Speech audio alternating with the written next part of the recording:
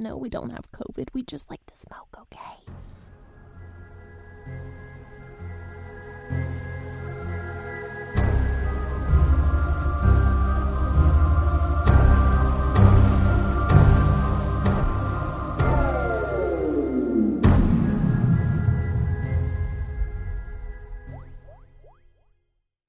Hey guys, and welcome back to the Red Rum and Red Wine podcast, the podcast where we talk about murder, mystery, and mishaps. My name is Kristen. What's up? It's Sarah here. We doing a bland intro today. Hope you enjoy it. Get what you get. We are tired. Excited though. Don't have no fucking clue what you're talking about. Yeah, I didn't either until like this morning. Oh, so. Love those. I don't know why I chose this really. It's not really specific to Halloween, but it's kind of about an urban legend and it's creepy, so I thought it kind of fit the bill. I do mention Halloween at one point, but the date really is totally irrelevant. One of the cases I was going to do wasn't involved with Halloween at all, but then it got like not interesting, so like no one died. Oh, yeah. It was just like, yeah. Any hoobies. I'm drinking water. Oh, lame. I know. We had some White Claws earlier today, so It's not like I haven't drank. It's just, I want to be able to, I don't know,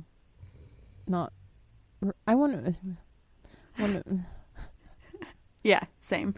Yes. Well, I have White Claw next to me. Shout out. You. White Claw. Oh my god. Okay. Yeah, because honestly the story is a little cray and I just have this image burned in my mind. Ooh. Of basically the topic. So I guess I'll just jump in. Today, let's just get on into it. I will be talking about the Pigman of Angola, New York. Oh my god. I'm trying to remember what the guy on American Horror says. Piggy, piggy, piggy. I watched Hometown Horror from the Travel Channel on Hulu for this one. And it's pretty much where I got a lot of my information besides like one or two articles, so... The urban legend of the Pigman has fascinated the village of Angola, New York for generations. Angola is a small village in the town of Evans, New York, which is located on or like right next to Lake Erie. And what really put Angola on the map, back in the day was the railroad that was built in 1852. There were early settlers that settled there and so forth. I just didn't want to dive too deep into that. So. Oh my god, my sorority was founded in that year. Fuck that sorority though. So the railroad consisted of the Buffalo and the State Line Railroad, and they built a station there in Angola known as the Evans Station. And they laid their tracks down on in there. as they do. This also creates a certain economic boom. Along with the railroad came thriving lumber businesses because the railroad would transport lumber to like Buffalo, New York. So there's a little boom going on. And so the Evans Station area is what we now know today as Angola. And it's a cute little town, small town vibes. Mm-hmm. To outsiders, it's kind of seen as forgotten. You can kind of drive through it and and blink and kind of like not pay attention and miss it. Yeah. So Angola has a little bit of interesting and dark history. One of their most popular urban legends is the Pigman. And the railroad is where this urban legend kind of stems from. Mm-hmm. So there's a road called Holland Road, aka Pigman Road, aka Pigman's Road, in Angola, or it's kind of like right outside Angola by a few miles. And on or throughout that road, there are a couple of bridges, or a few. There's at least 2 that you drive under, though, that have like tunnels underneath the bridge. And over the tunnel is the railroad. These tunnels and the surrounding area is where it's said that the Pigman lurks. The tunnels under the bridges, they're not super long. You can like see right through the other side during the daylight. And they're about a car width's length, so it's not really a 2-way road under the bridge. It's a 1-way, which is kind of sketch, but whatever. So I'm going to mention some experiences from some Angola locals about their Pigman run-ins. Mark Dzielski. I'm so sorry. It's Dzielski, so Dzielski. That, yes. You know, he remembers hearing stories about the Pigman growing up from his friends and family, and most everyone does. It's an urban legend, a myth, a tale that you grow up on if you are from that area or live in that area. But in 2004, in Mark's senior year of high school, him and his friend Gary Mark's friend Gary claimed he had seen some crazy shit up by the railroad tracks, so Gary convinced Mark to go down to the tracks and check it out. So there's kind of like a little method if you're going out there looking for the Pigman.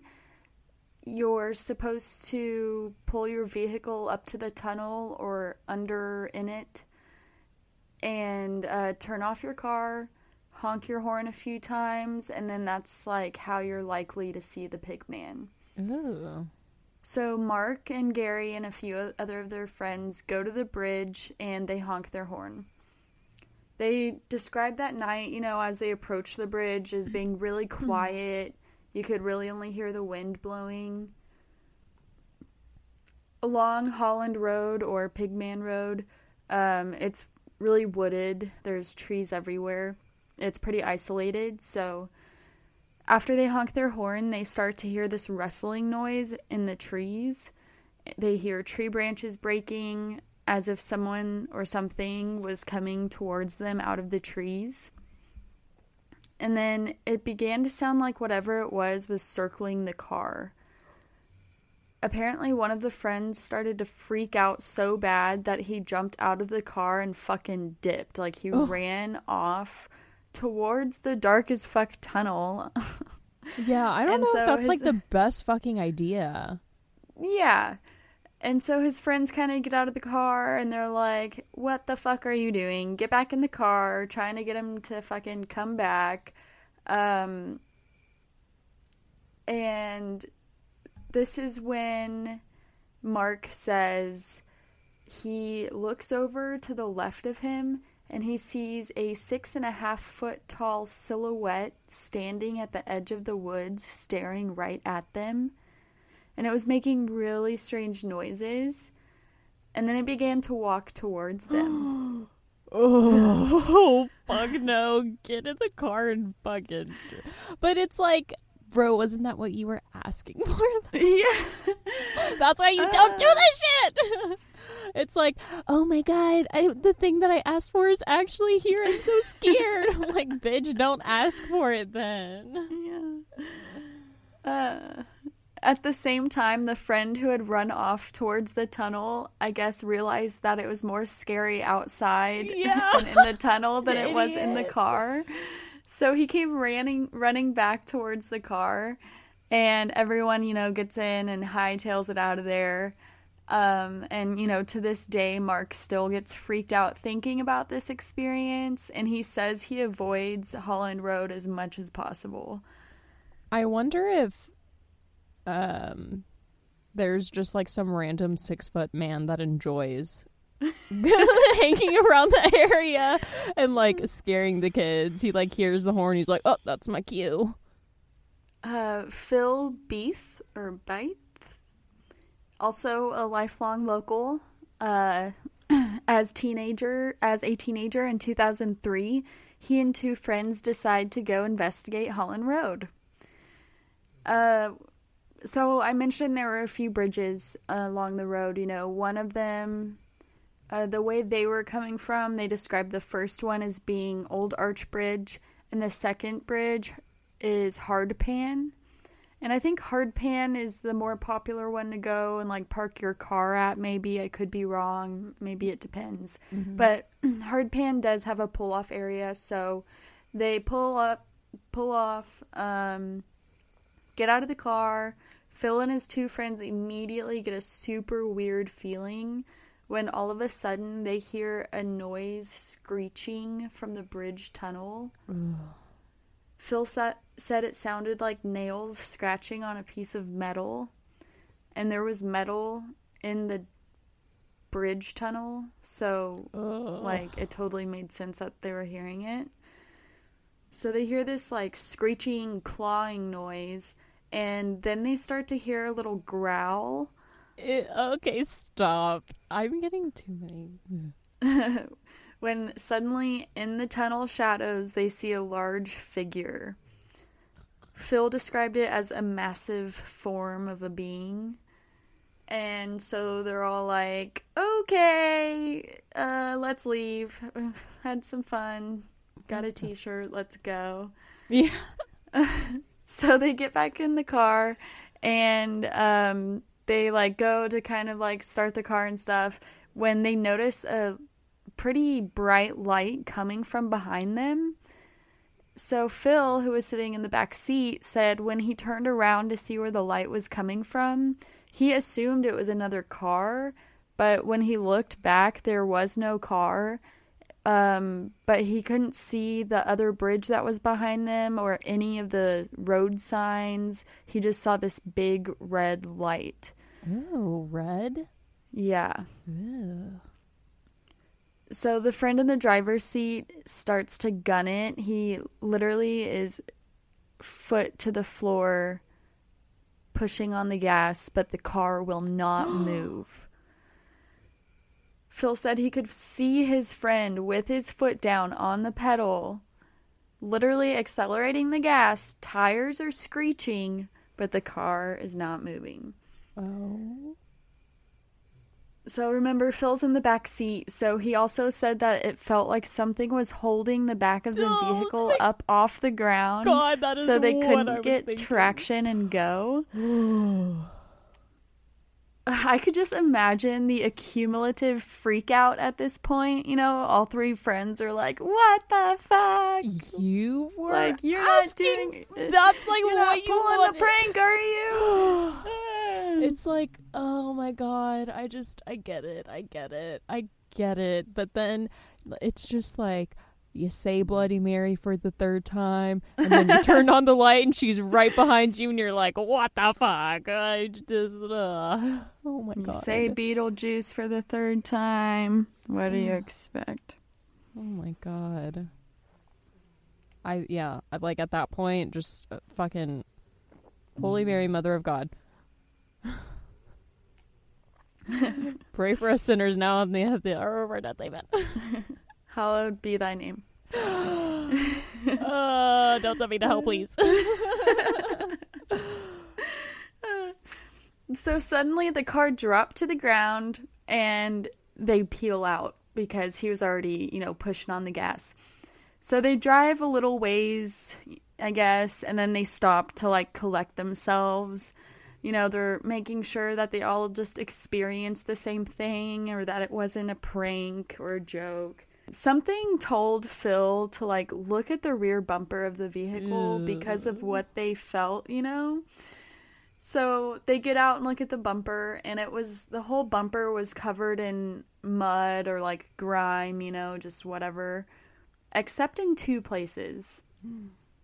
Finger streaks from two hands located in a position where it looked like someone grabbed the bumper and lifted the car.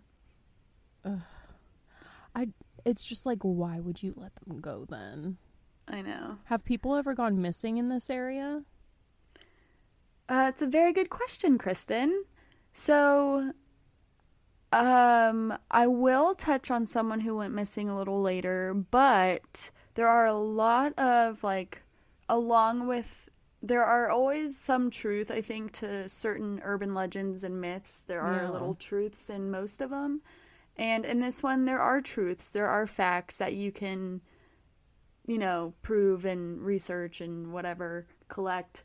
But there are a lot of unproven myths that go along with the urban legend, and a lot of the, kind of more hearsay myths that tie into the Pigman. There are stories of kidnappings and mass murders or like spree murders, but these aren't like proven or necessarily true. Yeah.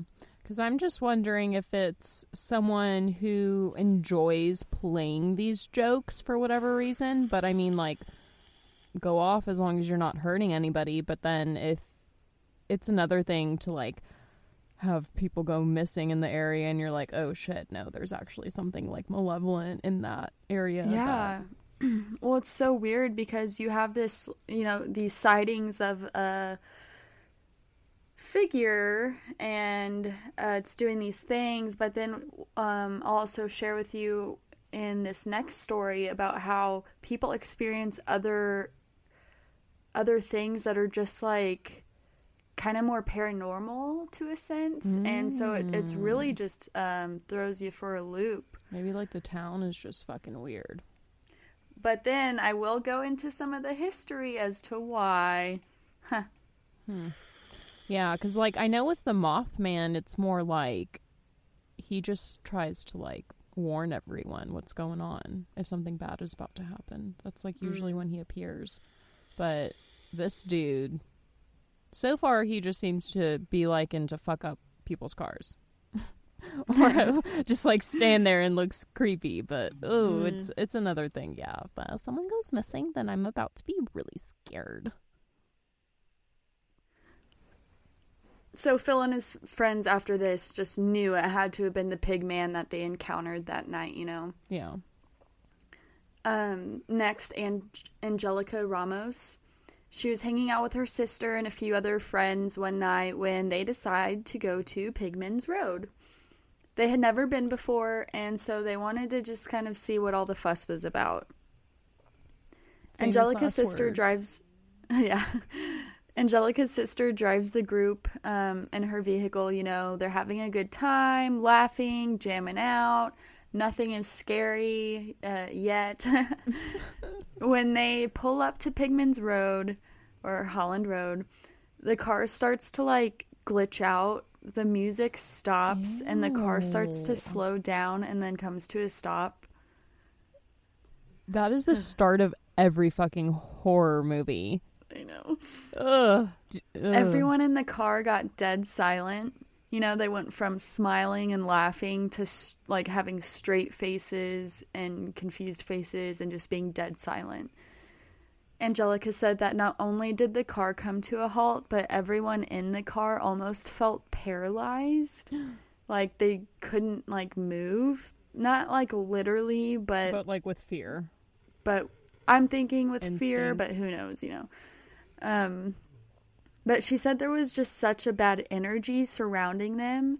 And she also mentioned that she felt like she could hardly breathe. Like there was just this presence, this bad energy. Everyone wanted to leave, but nobody could move. But randomly and suddenly, everyone just felt like they could kind of breathe again. And Angelica's sister was able to get the car started. Ew. So they were able to get the fuck out of there. But Angelica said that when she got home, that negative energy she felt on Holland Road was still lingering around her. She ended up having to go to the hospital that next morning where she was told her appendix was on the verge of bursting. Ooh. She claims that she went from perfectly healthy or seemingly, to needing her appendix removed within less than a day. Yeah. And she says, "Oh, I would have felt like symptoms or warning signs about my appendix, days up to that, but it was just so random and ugh." Angelica's sister, who is also seemingly healthy, starts feeling pretty ill shortly after this as well. Ew. What the fuck? So now we're going into fucking alien territory or some shit? It's weird. And this could all be coincidental, but it's still pretty weird. So she finds out she has a hole in her heart.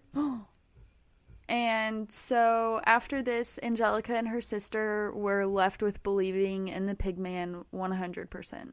Damn. So their story has more of like a physical and medical impact to it, which I wasn't expecting, honestly. Yeah, so. I didn't think anything like that was going to happen. Connor Quillis, also a lifelong Angola resident. He, as many others, grew up on the Pigman legend, but he has always taken a particular interest with it. He's always been super intrigued with the Pigman. He's featured in the show I watched, and he just talks about how finding more about some of Angola's dark history and the weird shit, tying it into the weird shit that goes on, has always made Connor think that there was some truth behind the legend. So he's always been kind of into the Pigman, and he can't really avoid Holland Road because of where he lives in Angola. He basically has to go down that road anytime he goes home or leaves his house. Ugh. I would never fucking leave. And he says that pretty much every time he goes out to Holland Road, something happens. I would never fucking leave. Mm-mm. And I don't know if he means to, investigate and hang out, or if he means literally every time he drives down it. But hell no. It sounds like he spends time out there, so. Ew. Some people just, they don't care. Life is but a fleeting moment to them. Yeah. Oh, gosh. I don't know. If I was living out there, I may be intrigued, too. Oh my god, you're like that freaking girl that wants to befriend her cryptid that everyone's telling her to stay the fucking away from. Like, what the hell? What the hell, people? Mm-mm. If something is whistling at you in the woods, don't make friends with it. Mm-mm. I'd probably make it like one of those free grab and go donate libraries that you see on sidewalks sometimes. Yeah, put in some some books on how to empathize more with humans so you don't kill us as much. So one of Connor's experience really sticks with him, though, that he and some friends witnessed together, I guess you could say. Whatever.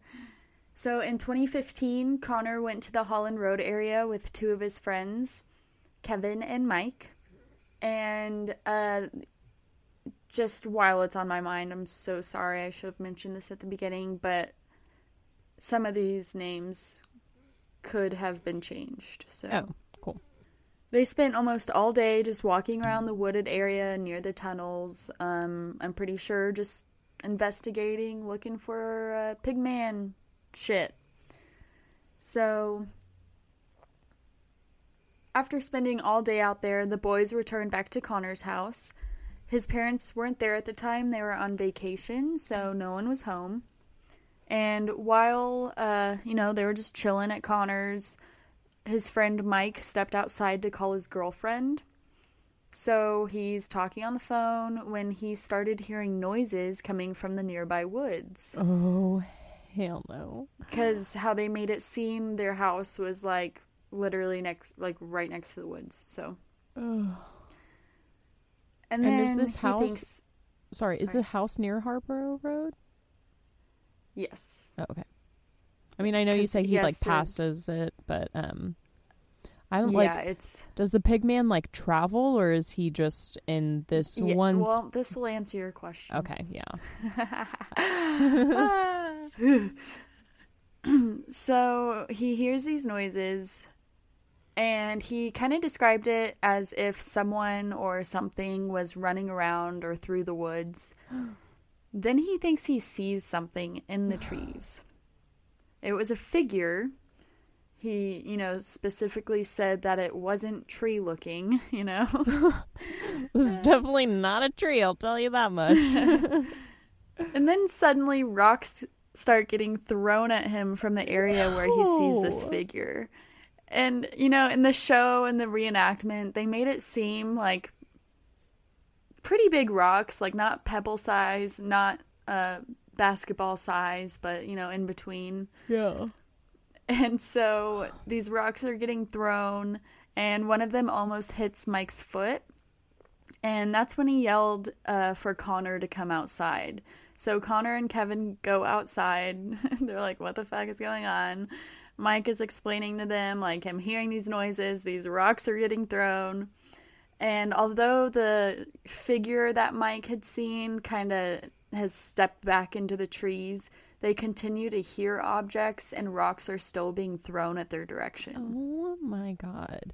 That, like, there was one time in high school. Well, there were multiple times in this neighborhood, but we would go out to this like little cul-de-sac, and it was undeveloped, and it was like deep in Helotes. For people who don't live in San Antonio, it's like fucking bum country, middle of nowhere, like hills.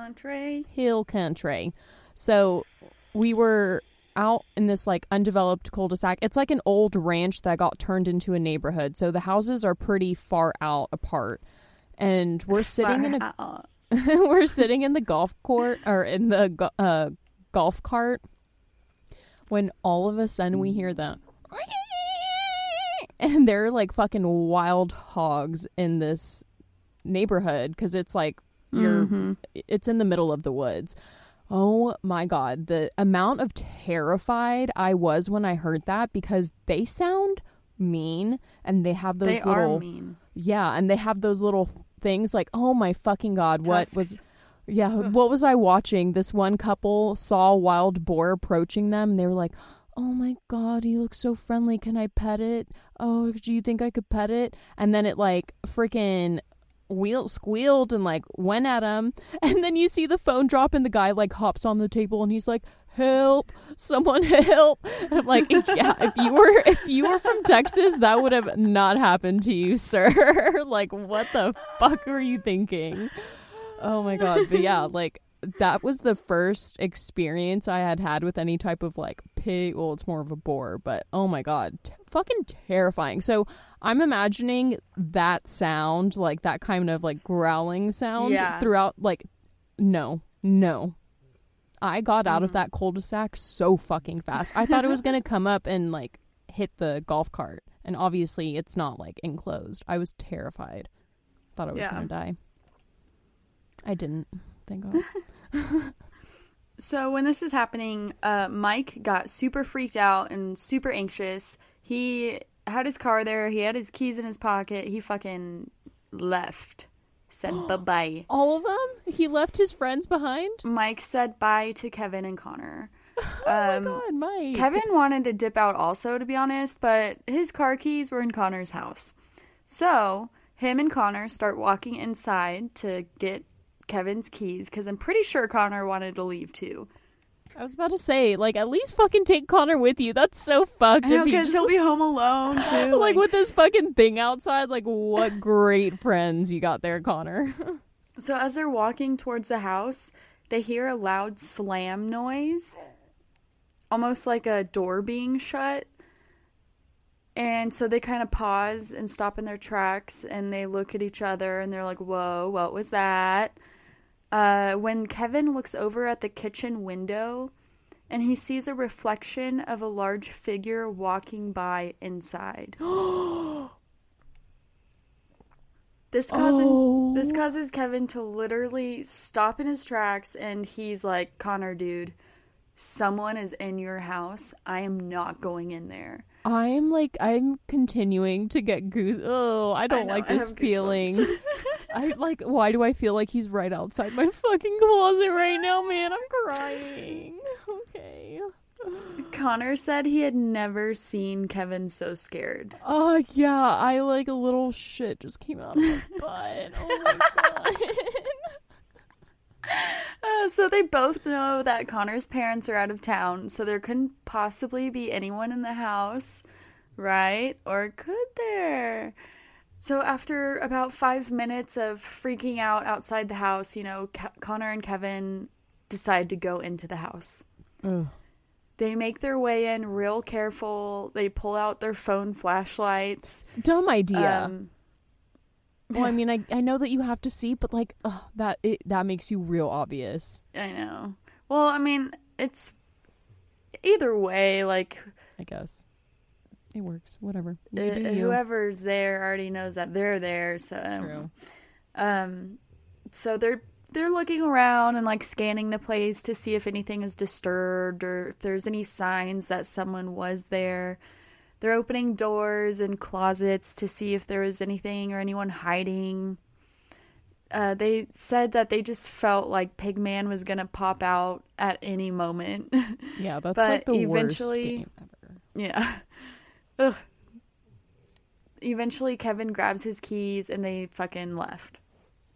So they for sure think that something followed them home from Holland Road that day. And after this experience, Connor went from being fascinated by the Pigman to like obsessed with it. Yeah.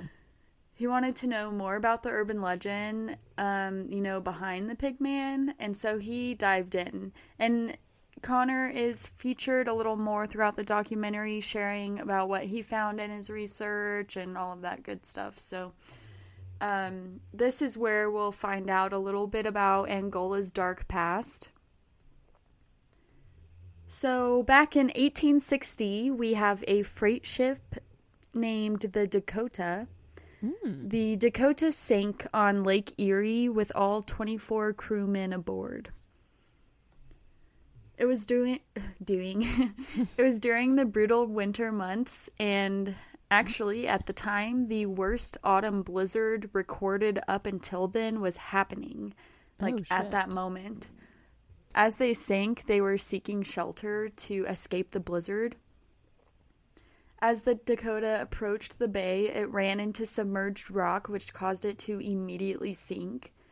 And so the entire crew went down with it, but they ended up making it to shore, alive. They all made it. Oh, that's good. Damn, I thought they were all about to die. Well, unfortunately, several days later, their frozen bodies were discovered in a nearby ravine. They all died? Yeah, because I imagine their bodies just couldn't last long in that cold after being in the water and then in the snow. Damn, that sucks.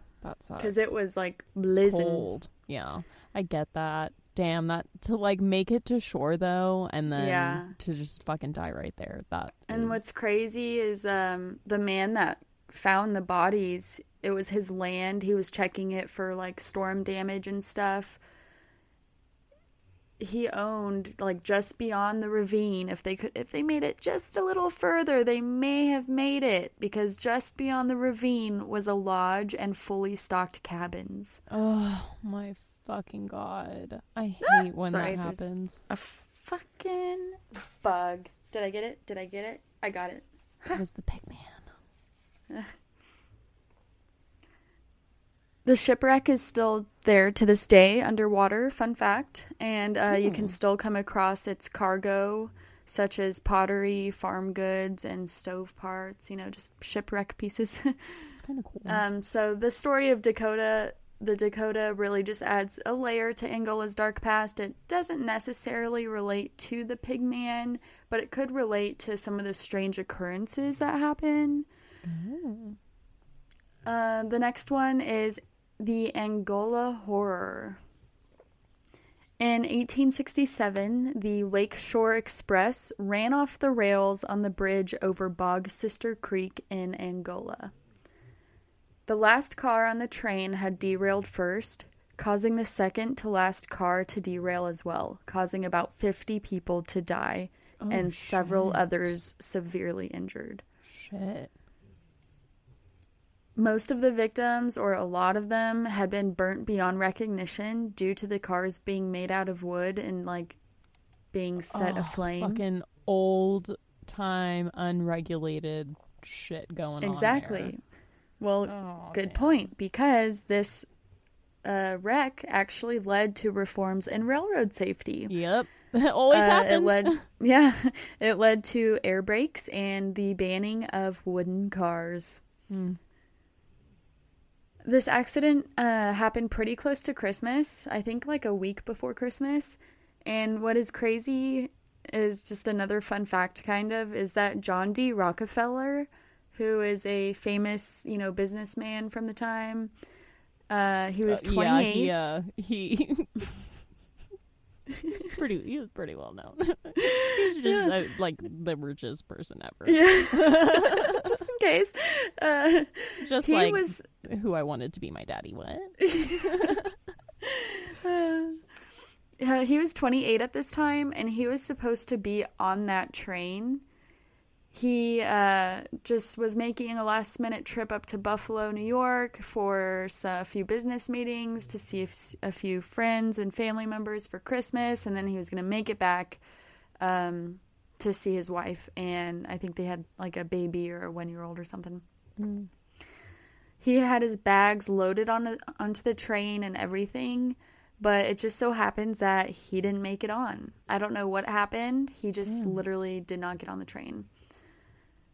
John D. Rockefeller later expressed to his wife in a letter that he knew he would have died on the train that day because the way they were loading passengers would have put him in that last car. Like, that would have been the car he sat in. So just a crazy little dodge for him there. Right? He was kind of a dick, I think, in real life. But cockroaches typically seem to outlive cockroaches most. Never die. Aside from being a devastating part of Angola's history, this wreck is really meaningful to the Pigman tale because of what actually caused the train to derail. Pigman. The quote-unquote official cause was that the express ran over a frog. No. Okay. Possibly a bad wheel caused the train to derail.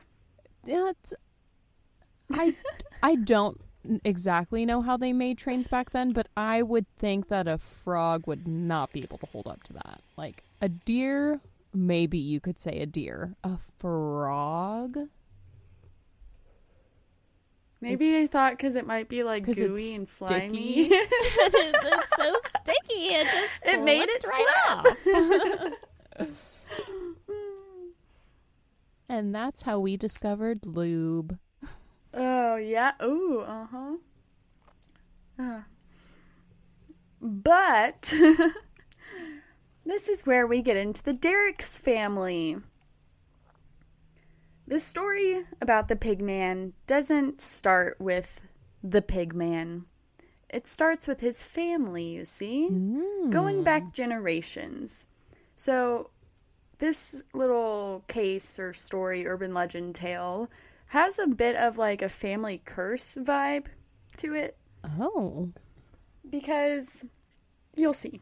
Old-timey. I dig it. Elijah Derricks, I believe it's Elijah Derricks, created a homestead in 1855 in Angola, well, a little outside Angola, just between the newly laid train tracks. So the two bridges that I mentioned, they both have train tracks going over them. So there's space in between those train tracks and the two bridges, and that's where he put his homestead. Elijah, I'm not sure where he moved from. And I said I think his name is Elijah because it's spelled Elisa, and then I saw it spelled Elisha, but then in the show they pronounced it Elijah. So The spelling makes me think he moved from somewhere. I don't know. Unique way. It doesn't matter. But anyways, he created his homestead. I don't know if he came married or if he got married, but he had a growing family. He ended up having 2 sons. At this time, he had his 2 teenage sons, Loring and Henry. So they would walk. I believe they may have had younger siblings, but I'm not quite sure. Mm-hmm. But they would walk along the railroad and pick up the coal that would have fallen out of the train. And they would do this so they could burn it at home for heat purposes, cooking. It lasted longer than burning wood. So it was just a means of providing. And so one afternoon in December of 1967, while picking up coal, Loring and Henry decided, I don't know if their father was with them, but it says that Loring and Henry decided to remove some of the ties from the railroad to use to repair their fences at home. And, like, this didn't sound too bad to me at first until you find out what a tie is on a railroad. You need it. If you didn't know already, which I did not, ties are wooden braces that the rails are attached to. So, like, pretty important. Like, enough to fucking cause a train to derail and kill fucking 50 people. The next day at 3 p.m., I believe the next train that, like, went over it, it was unclear whether it was that same day or the next day, but that is when the train accident happened. Yep. Mm-hmm. So the truth behind the train accident seemed to be kind of covered up by town officials because they knew that the public outcry would be drastic on both the Derricks family, but also on the town of Angola. Like, they wanted to perceive it as a safe, happy place, you know, so.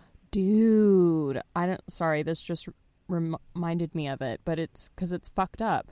How during the Olympic Games they got some girl, like this really pretty 9-year-old to sing the national anthem during the Olympics, but it fucking turns out that she was lip singing and it was a 7-year-old that was really singing, but the Chinese government deemed her like not pretty enough to be on national TV and that she would like essentially make China look bad, and they didn't want us to think like that's how their people look, so they picked the 9-year-old. But I'm just like, imagine as a 7-year-old to hear that, like, destroys your whole self-worth, your whole self-confidence. Like, I can't, that's just like too far, man, way too fucking far. You can't be doing that shit, like, but yeah, that sucks. And that little topic of being told at a young age you're not pretty or normal or something, we'll come back to that for sure. Oh yeah. Ugh. The outcome of, Loring and Henry's decision would haunt the Derricks family for generations. It was said that they even hung an article about the train wreck. Like, I can't remember, I didn't write it down, if it was in their home or if they owned like a storefront or something and they had it in there. And so it was said that they hung it as like a reminder to their family of how they fucked up. Damn. Or it could have been taken as a way they hung it as like a proud trophy moment. But I don't know, that they got away with it. The way that it seemed was like the first one, like they actually kind of felt bad. But yeah, because I could imagine having especially as a child, having like loads of guilt. Yeah, you're just like so empathetic at that age. At least, yeah, I don't know. I would assume. I don't know. And obviously, like, I didn't go into the wreckage of the damage, but it was bad. It was, just burnt bodies. Yeah. And a lot of them were not being able to be identified, and pieces of train were going out for like 100 or 200 yards into the areas below. Yeah, and if it's happened where they took the ties, then it's definitely within range of where these boys like to hang out. Yeah. They fucking walk by there every day probably. Yeah. So Loring and Henry grow up, they kind of go on with their lives. They get married. Henry and his wife, they were living off of Main Street in Angola, while Loring and his wife stayed on the Derricks homestead. So Henry and his wife kind of were doing their own thing.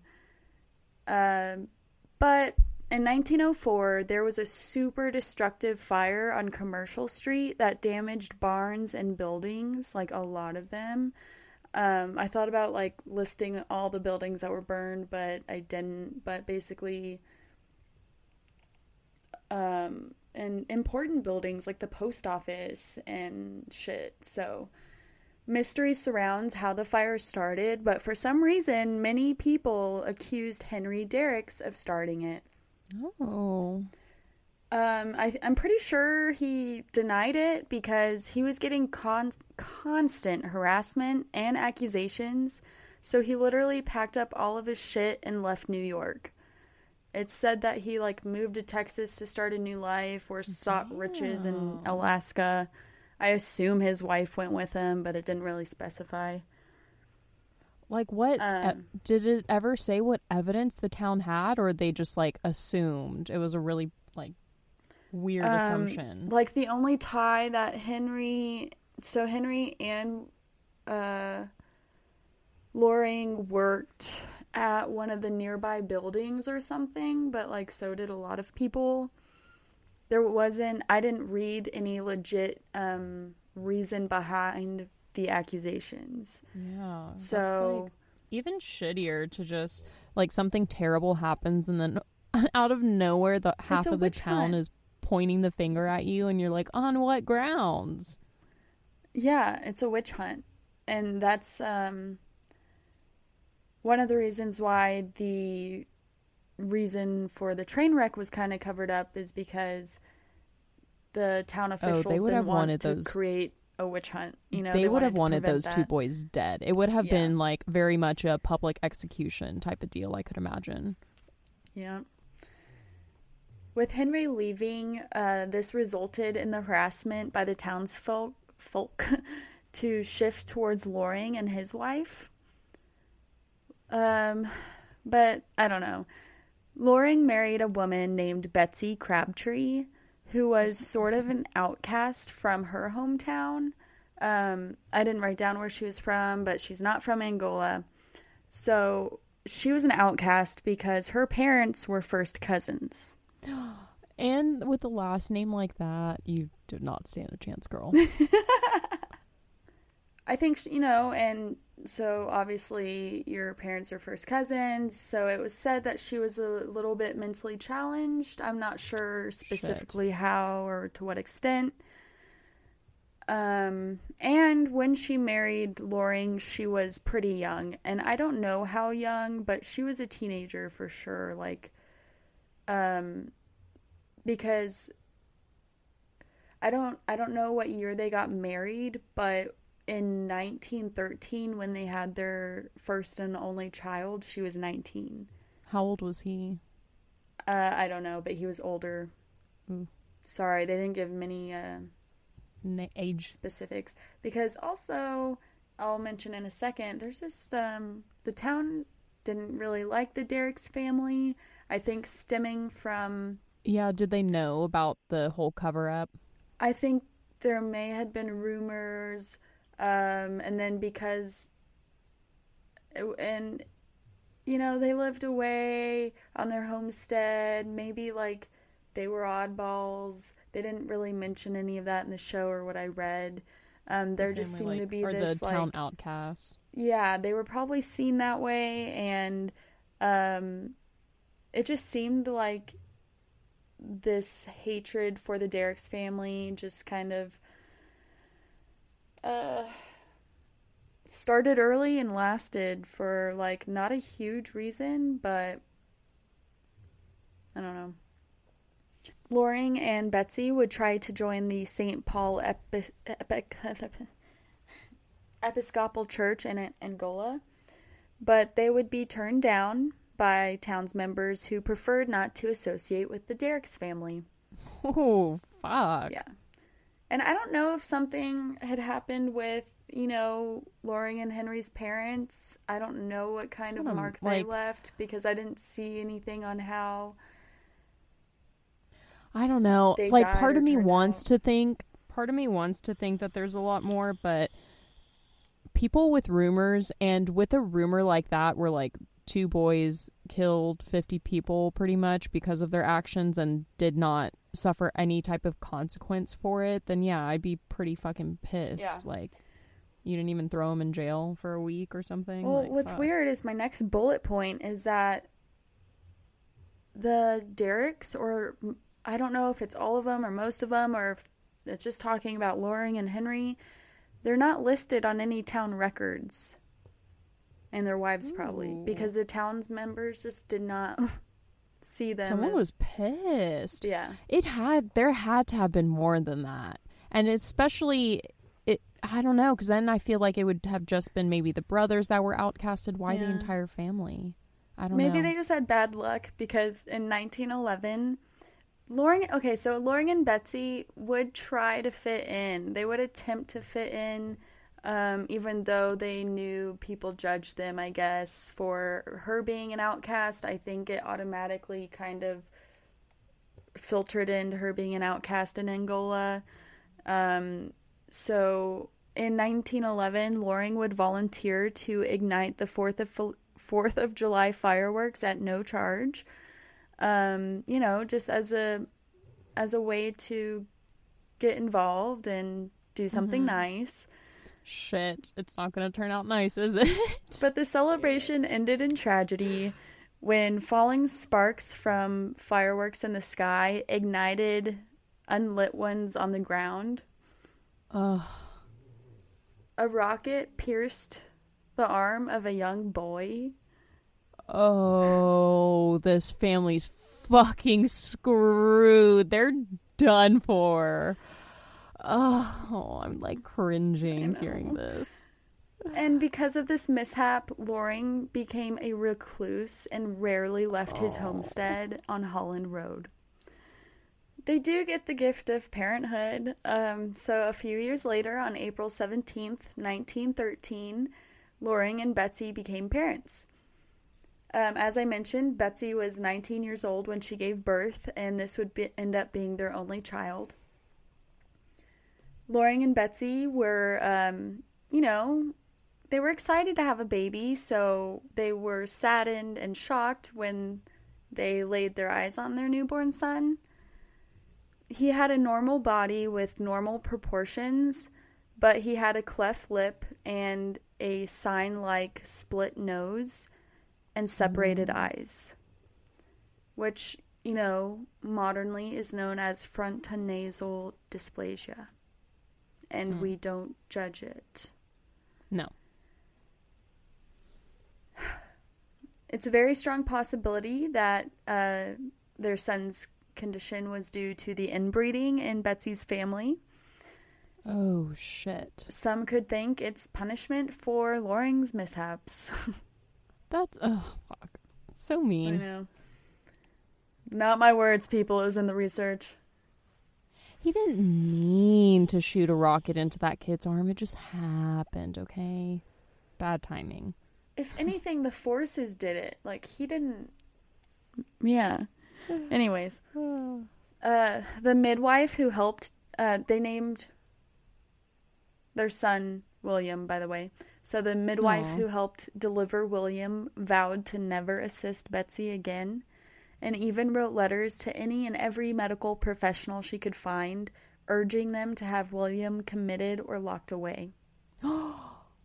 What the fuck? Yeah. So, touching back on that topic of, like, making your kid feel like shit for being, like... Like, what the actual fuck? That is so... Go to hell. That's not nice. That's not nice. And that's not agnostic like what Episcopalians says. Episcopals. That's not very that's not very episcopic of you. Escalopidic. Be nicer. So yes, you can imagine the kind of childhood William Derricks would have. And I'm going to go into him now because he is our main character, folks. Shit. As you can imagine, because of William's deformities, that's how he got his nickname. So, Loring, Betsy, and William lived a quiet and quaint, secluded life on their homestead. William was pretty much always kept home and out of the public eye to avoid harassment.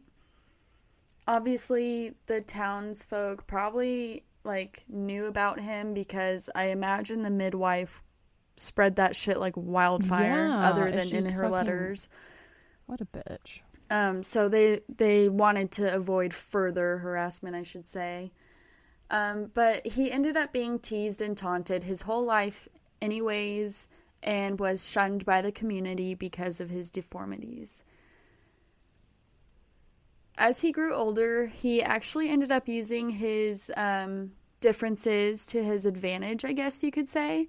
He started touring with different circuses and sideshow acts throughout the 1940s and 50s. And just what a time, the 40s and 50s. It's I have such mixed feelings with this because I know the acts and the people in sideshows and circuses, they can be seen as animals and obviously outcasts themselves. So I don't really know if that was using it to his advantage and how much fun he had. But at least he hopefully got paid. I know sometimes they wouldn't. Yeah.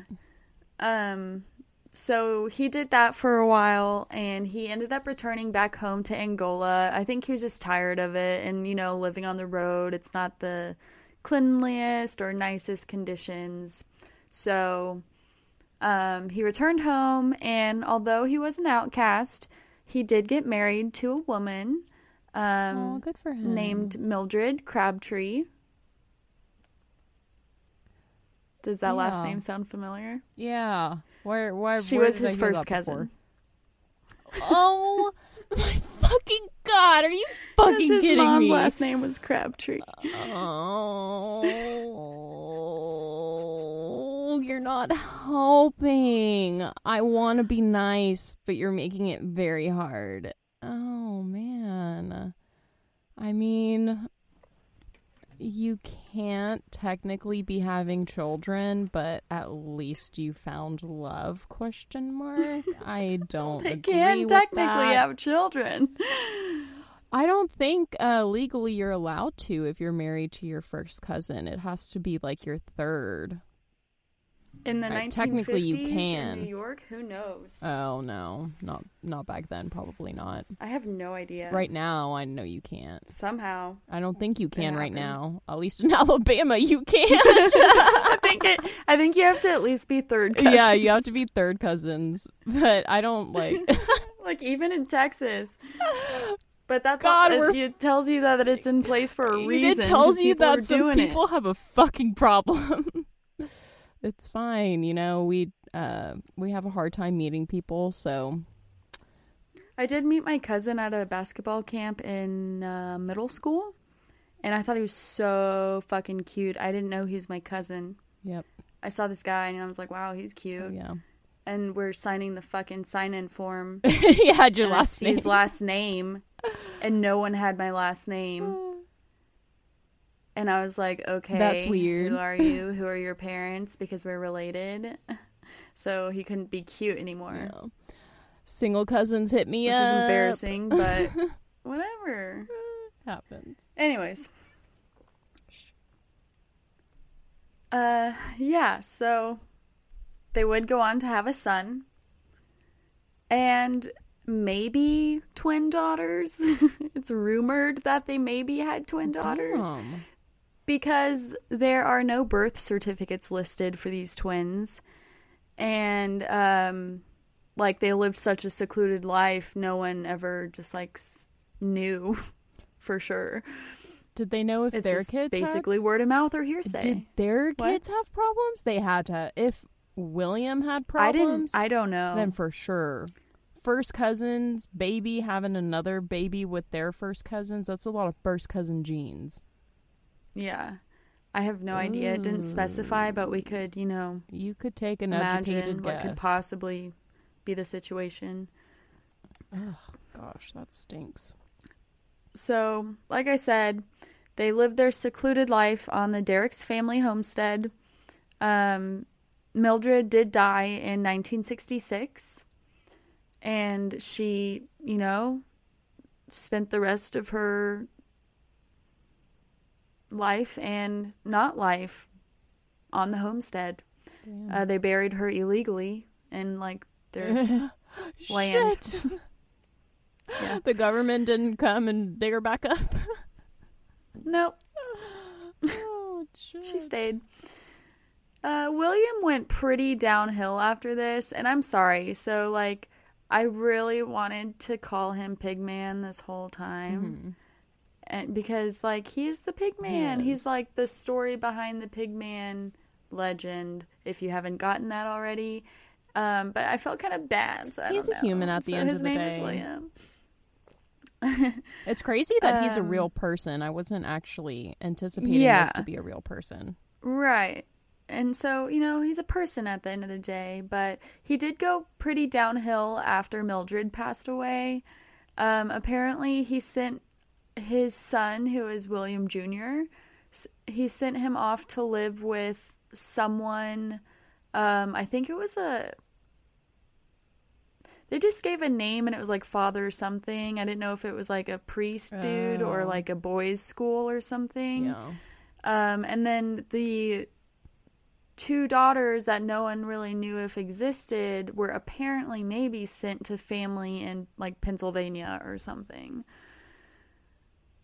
But no one ever knew for sure. At this time, Pigman was in his mid to late 50s, and he became an absolute recluse. Although I did read some stuff about having a few jobs here and there. The local trash dump opened up right next to his land, so he worked there for a little bit, but I don't think it lasted long. And you could say he was maybe going off the rails a little bit. He was teased and bullied his whole life and ridiculed for how he looked. And I think at this point he said fuck it, because I think this area, the whole harassing and taunting the Derrick's family, started a while ago. And so I think from early on, kids and teenagers would have fun, bullying and harassing the family, probably, throwing stuff at their house or their land, or, ding dong ditching, or stupid shit like that. Because I can't imagine that not happening. Yeah, I mean, life is hard enough for children in general. When you throw facial deformities or any type of thing that makes you look different on the outside, I mean, it's putting a target on your back. And then, unfortunately, I don't know why we get this. Yeah, I don't know why we get this notion that when we grow up, everyone's nicer, because it's not the case. Adults are also fucking mean. So I could imagine he gets no sympathy anywhere, and once he lost that one support system that he had in his wife, then yeah, I would probably just do the same. Because at that point, I'd be fuck society. No one has been nice to me. Right. So I think he kind of just literally said fuck it. Apparently he started putting pig heads along with other animal heads on stakes or pole sticks in his yard to scare off kids and teenagers. Oh, so he really, because at one point, really said fuck it. Oh. Did you hear that? Mm-mm. Oh, Bush farted. At one point, before I think his circus days, he worked with the local butcher. He didn't actually work as a butcher. He just kind of cleaned up the blood and pieces and stuff. And I think this butcher dude who owned the butchery was his only friend throughout his whole life. Oh. And so as when he returned from the circus and stuff, I think that like he was his only friend. So he would get his animal heads from the butchery most likely. And but this little tactic didn't really work, and it kind of just helped the whole Pigman legend take its roots. Yeah. Because he was just known as, you know, his whole life as the kid who looked like a pig. And so this whole thing just made it more like Pigman, dude. And just, I don't know, fun fact, I guess, is that apparently, or at least at the time of the making of this show, the butcher shop is still standing in Angola. Oh, shit.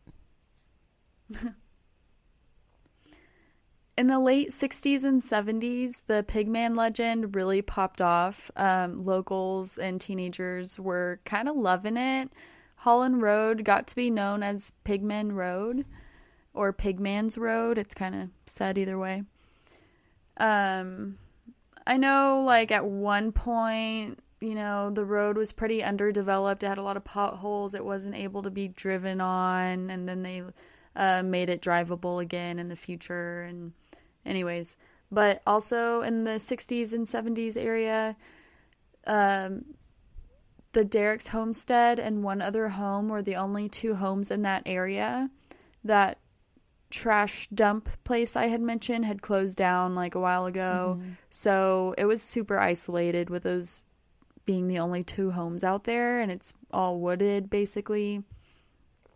So this isolation area became a pretty popular spot for kids to drink beer, go and park and make out, you know. Yep. People would just like party in the woods, set fires, and it was kind of like hinted that they would taunt the Pigman a little bit, like start little fires near his property or kind of like mess with him. Yeah. But I don't know like many details on that. So reports of a monster like Pigman start to pop up. This monster would approach parked vehicles with unsuspecting victims and like bang on the car windows. The first missing persons report from the Holland Road area happened in 1972 when a man named Harris Tompkins went missing while doing door-to-door surveys. Oh, shit. And he was last like seen near the Holland Road area. Ugh. The investigation into his disappearance led police to the Derrick's homestead. When they arrived, there was a number of people squatting in the house. The house was full of animals, junk, feces, newspapers. No. There was one child squatting there who was an 11-year-old boy. Holy shit. And his identity was unknown, but he was assumed to be Pigman's son, William Jr. Oh, fuck. And I didn't really, like, fact check that on his date. So it was 1972, 11. Was he born in 61? No, I said another year, didn't I? I forget. Anyways, like I said, it was assumed. Damn. But his father, William, or Pigman, was nowhere to be found. So before police could do anything about the squatters or the child, or I don't know like what that process was like, but apparently before they could do anything about it, on Halloween night of 1973, a fire broke out at the house and everything got burnt down, destroyed. Damn.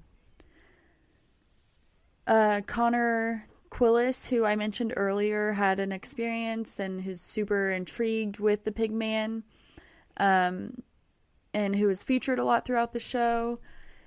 He actually showed the filmmakers down the trail that led to the Pigman's house that had burnt down. So some of the remains from the house were still there, like cinder blocks, burnt pieces of roof, just random stuff like that. But also the little graveyard area where remains of the Derrick's family lie were still there. Oh, shit. Generations of Derricks had been buried there. Oh, shit. Like I mentioned earlier, including Pigman's wife. There were no bodies found after the fire at the homestead, like from or within the fire damage. So there were seemingly no casualties from the fire, although it's rumored that William Jr., or who they suspected to be him, could have died in the fire. I don't know, but it's never like proven. They got a lot of theories about this William Jr. I know. I'm like, I don't know if it was him, if there were so many other squatters there, you know, and I don't know. Because I did read that William Jr. was able to come visit his dad for holidays and stuff, but I don't know all the truth in that or how often. So, anyways, after the fire, Pigman sightings continued. Also, strange occurrences such as fishermen and hunters describe being watched. People find caves and makeshift huts in the woods. People will describe while they're driving on Holland Road that they suddenly are being followed by a vehicle that comes from out of the blue, out of nowhere. Ew. Or disappears into thin air. Oh. The roads under the tunnel bridges are single lane, as I mentioned. So before driving through, you're supposed to like stop and honk before you enter to alert any cars on the other side coming through. And if you hear a honk back, you're supposed to wait for that car to come through so then you can go. It's like a car etiquette thing or law thing. I don't know. But some people will say that they'll slow down, they'll honk their horn, they'll hear a honk back, but a car never comes through the tunnel. So they're sitting there like waiting and no car comes through. Ew. Also, it's said that if you, you know how I mentioned you are supposed to like pull up your car either up to the bridge or under it and honk your horn. It's said that if you honk 13 times while in the tunnel, you are more likely to have a Pigman experience. Ugh. Let's do it. Nope. Down. Hell no, not after hearing those stories. And going back to your little hog scream theory. Not theory, but mention, I guess. So people claim to hear screams or squeals coming from the woods, said to be pig-like sounding, but also human sounding. And the human ones are, you know, said to be the psych echoes of the screams from the Angola horror train wreck. People witness fires in the woods or along the road that light and extinguish themselves. Oh. People see shadow figures. They smell odors such as a burning odor. Electronics will lose and gain service or glitch out. Radios will change stations by themselves. During the winter, people will see footprints in the snow along the road coming in and out of the woods. And there was a few other things that were mentioned that happened in the wintertime that was said that was maybe tied to the Dakota shipwreck, which I didn't really include, but like I said, it adds more spookiness anyways, so it totally makes sense. So those were kind of some of the general experiences people's have. So, you know, like I mentioned, Holland Road is a popular spot for mostly teenagers or young adults to go out, have some fun, whatever that means. It's a secluded area, and, you know, some people go intentionally looking for Pigman, and many encounters with Pigman happen with those who go out searching for him. Hell no, don't go looking for him, please. Yeah, seek out Pigman at your own risk. Ugh. No. No. So yeah, basically Pigman is like a fucking revenge story. He just torments the teenagers because he's pissed at everyone for harassing him. Yeah. That's literally, I think I just heard my origin story. Fuck, man, that's creepy. Like, I feel bad for him. If any of our beautiful, wonderful, super awesome listeners lives in the Angola area, has ever been there, has ever been to Holland Road, or has had any experiences with this urban legend, let us know what it was like. Hit us up, and if I fucked up, I'm sorry. Yeah, thank you. I want to know your Pigman stories, please, because what the I'm gonna go clean the poop from my butthole now. My little turd that got out.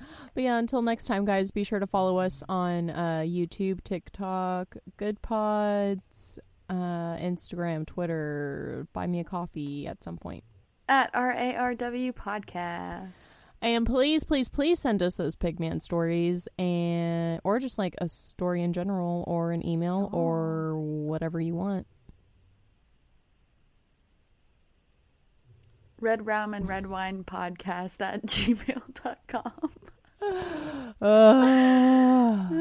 Hopefully I can go to sleep. I'm pretty fucking tired. I think I'm gonna get it. Yay. Good luck. Thanks.